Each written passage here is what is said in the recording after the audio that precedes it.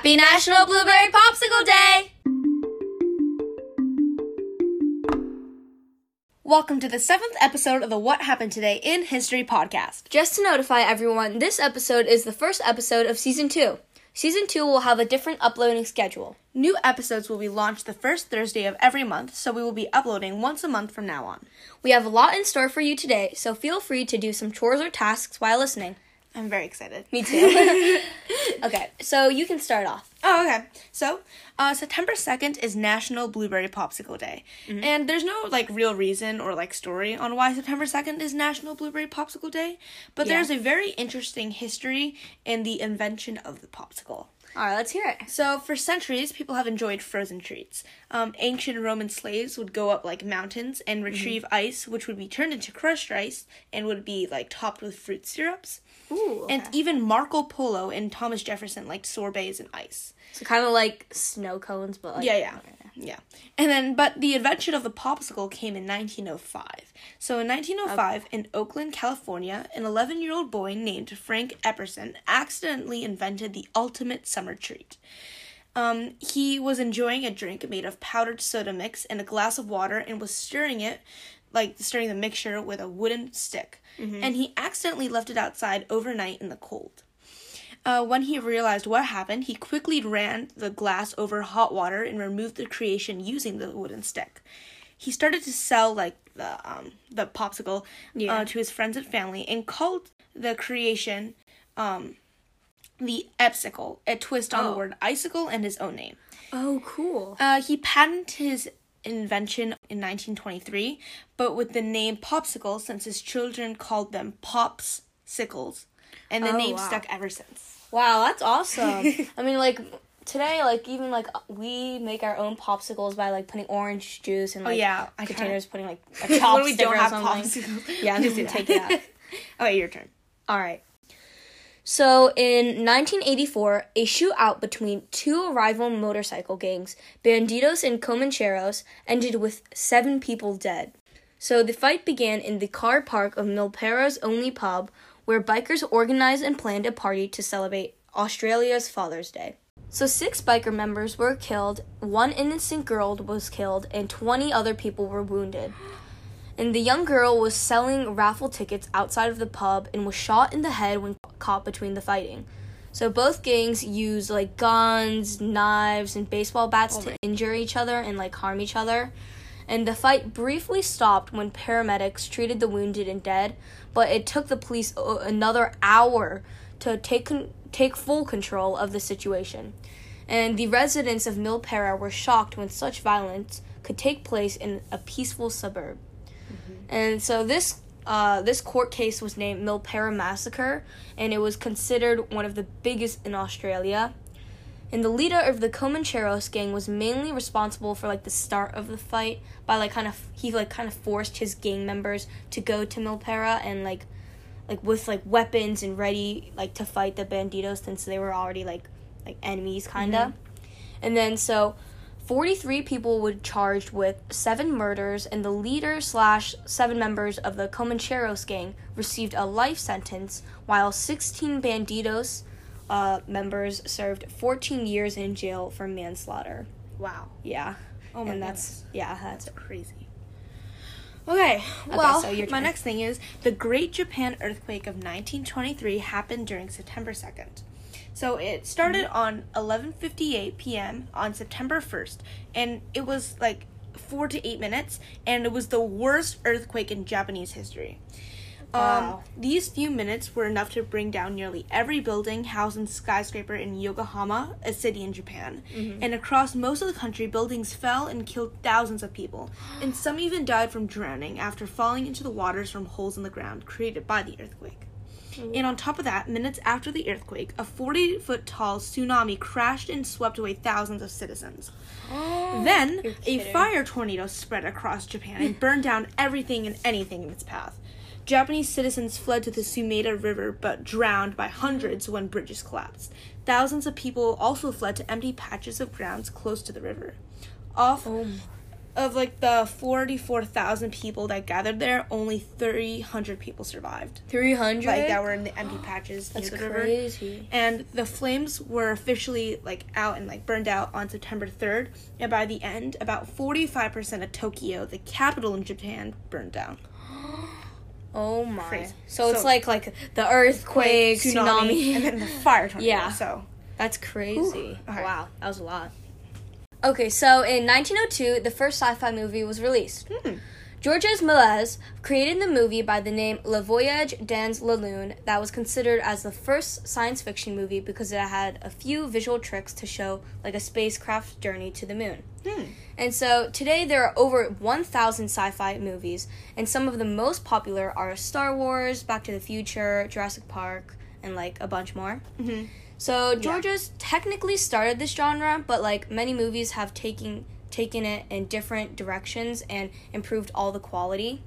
So obviously, like as time goes on, the animations and visual effects get better and better. So now there are more movies where the aliens or like spacecrafts look so realistic, and since they use like green screens and very detailed props, you know, Yeah, I like those sci-fi movies. Yeah. I've seen, I think, all of them. yeah.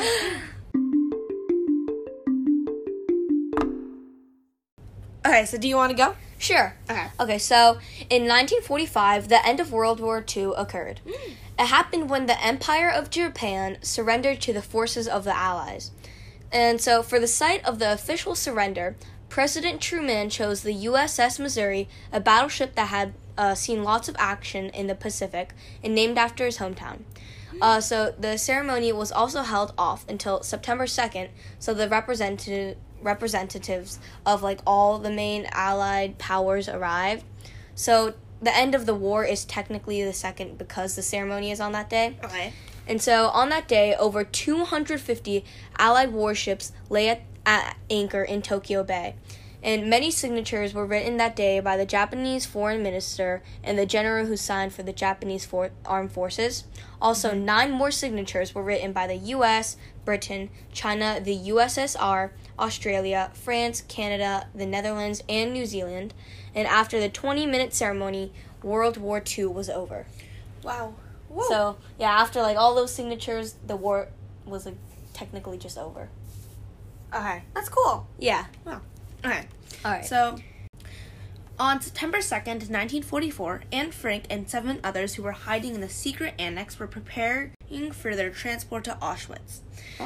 They had been in hiding there since 1942, so for 2 years, and they were exposed by an anonymous tipper who was never caught. So they don't know who told like the Nazis that they were hiding in the secret annex. Yeah. So she and her family were sent to Auschwitz, a concentration camp operated by the Nazis, on September 3rd. When they arrived, their family was split apart. Anne, her sister Margot, and their mother were sent to a labor camp for women, and the father was sent to a labor camp for men. Otto Frank, Anne's father, was the only person to survive the war and the conditions of the concentration camps. Later, Anne and Margot were sent to the Bergen-Belsen concentration camp while their parents stayed in Auschwitz. The conditions in the Bergen-Belsen concentration camp were wretched since there was a lack of food, it was cold, wet, and contagious diseases were everywhere. And both sisters contracted typhus, and Margot passed away a few days before Anne. And typhus is a disease that spreads bacteria from fleas, lice, and chiggers. Wow, that's crazy.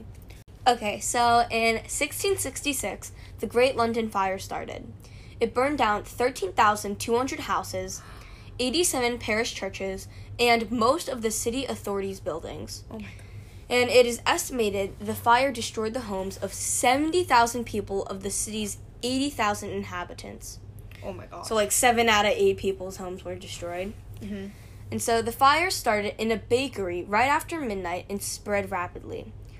2 days later, the fire had spread to almost the entire city, destroying St. Paul's Cathedral.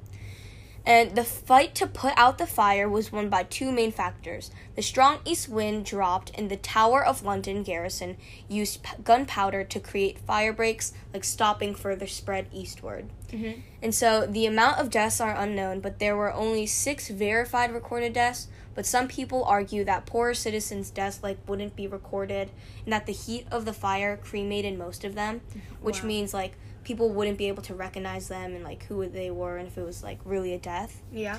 And so a melted piece of pottery found in a museum that was burned showed that the temperature reached 2,280 degrees Fahrenheit or 1,250 degrees Celsius. That was kind of the start of the fire. Yeah. And that's how high it reached. And after the fire ended, London was rebuilt on essentially the same medieval street plan, which is kind of narrow and busy streets.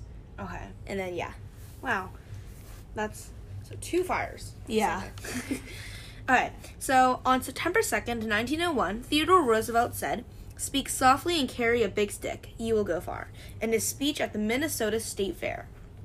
Ooh. This West African proverb is one Roosevelt was fond of since he said it multiple times in numerous speeches. Mm-hmm. Days after saying the quote, President William McKinley was assassinated, and Roosevelt took his position as President of the United States. The quote's message is that one should always attempt for peaceful negotiation, but should always be prepared for physical or violent confrontation, usually using force. For this case, Roosevelt wanted to tell the people that him as vice president would make sure to handle negotiations with other countries in a civil manner, but would use the military if it's absolutely necessary.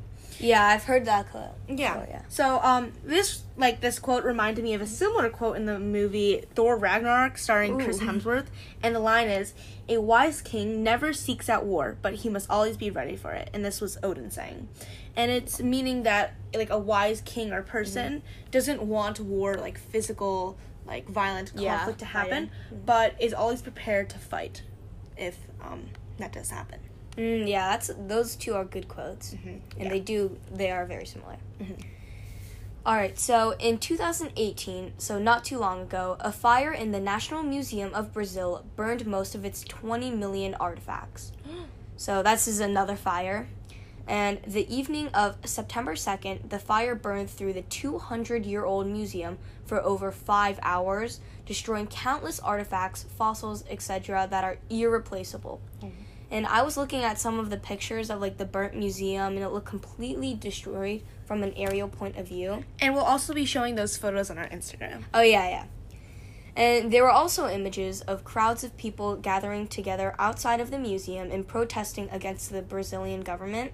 And we will also put those images on Instagram, so you can go check that out. Yeah. And thankfully, nobody was believed to be injured since the museum was closed. However, after multiple hours passed by, firefighters were still trying to put out the fire. And once it was put out, some firefighters were able to recover a few items, but it is unclear how much they were able to salvage from the wreckage, since they couldn't always keep going in and just gathering as much. Okay. But, wow, that's so sad. Yeah.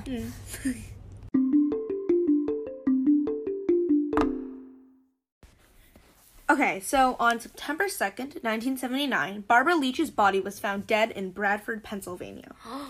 Before her murder, she and her friends were going to a bar called Mainville Arms with their landlord. Even though it was 12:45 at night, Barbara decided to go on a walk for fresh air all alone. That's never a good idea. Unfortunately, Peter Sutcliffe was nearby and was stalking the girls since they entered the bar. He followed Barbara and attacked her with a hammer from behind. Then he dragged her into a backyard and stabbed her with a screwdriver. When the police received a call from Barbara's friends who were worried about her, they started a search in the area. By the time the police found the body, Barbara had been dead for over 15 hours. Oh my. Yeah, Peter Sutcliffe, or known as the Yorkshire Ripper, is a man who was guilty for the murder of 13 women and attempted murder on 7 others through 1975 through 1980. He was caught on January 2nd, 1981 by police when his license plate turned out to be fake. He was brought into questioning at the Dewsbury police station. While at the police station, he hid a knife in the toilet. Oh my. Did he use it? No, thank God. And he was sentenced to 30 years in jail, but was later extended to a life imprisonment. He died on November 13th, 2020, after contracting COVID-19. Oh, so he died from COVID-19. Yeah. Wow. Okay, well, this is your last fact, I think. Yep. All right, so in 2013, Diana Niad, a 64-year-old swimmer, became the first person to swim 110 miles from Cuba to the U.S. without a shark cage. And so she swam through the jellyfish and shark-infested waters in about 53 hours, which is insane. Oh, that's crazy. Yeah. So this is a little bit more about her. She was born in 1949 and was a champion swimmer in high school. She made 4 other attempts to swim from Cuba to Florida, but all of those ended with either an asthma attack, venomous jellyfish stings, weather, or dangerous swells and strong currents that pushed her off course. And on her 5th attempt, she started the morning of August 31st and finished September 2nd, where she followed a line in the water dragged by a support boat, and she had to hum her favorite songs in her head to distract her. And she just had to keep going. And once she reached land, supporters came to greet her and compliment her for her amazing accomplishments. Wow. That's so inspirational. Yeah. She tried 4 times on the 5th one. Wow. Yeah. Okay, so this is the last fact for today. No. So on September 2nd, 1752, the British Calendar Act of 1751 came into action. The Parliament of Great Britain decided to change from their Julian calendar to the Gregorian calendar. This made it so the new year would fall on January 1st and not on March 25th. Wow. Yeah. So this did not change the date of important holidays. For example, Christmas would still fall on December 25th. Mm-hmm. And this caused a jump from September 2nd to September 14th. So once you fell asleep on September 2nd, the next day would be September 14th.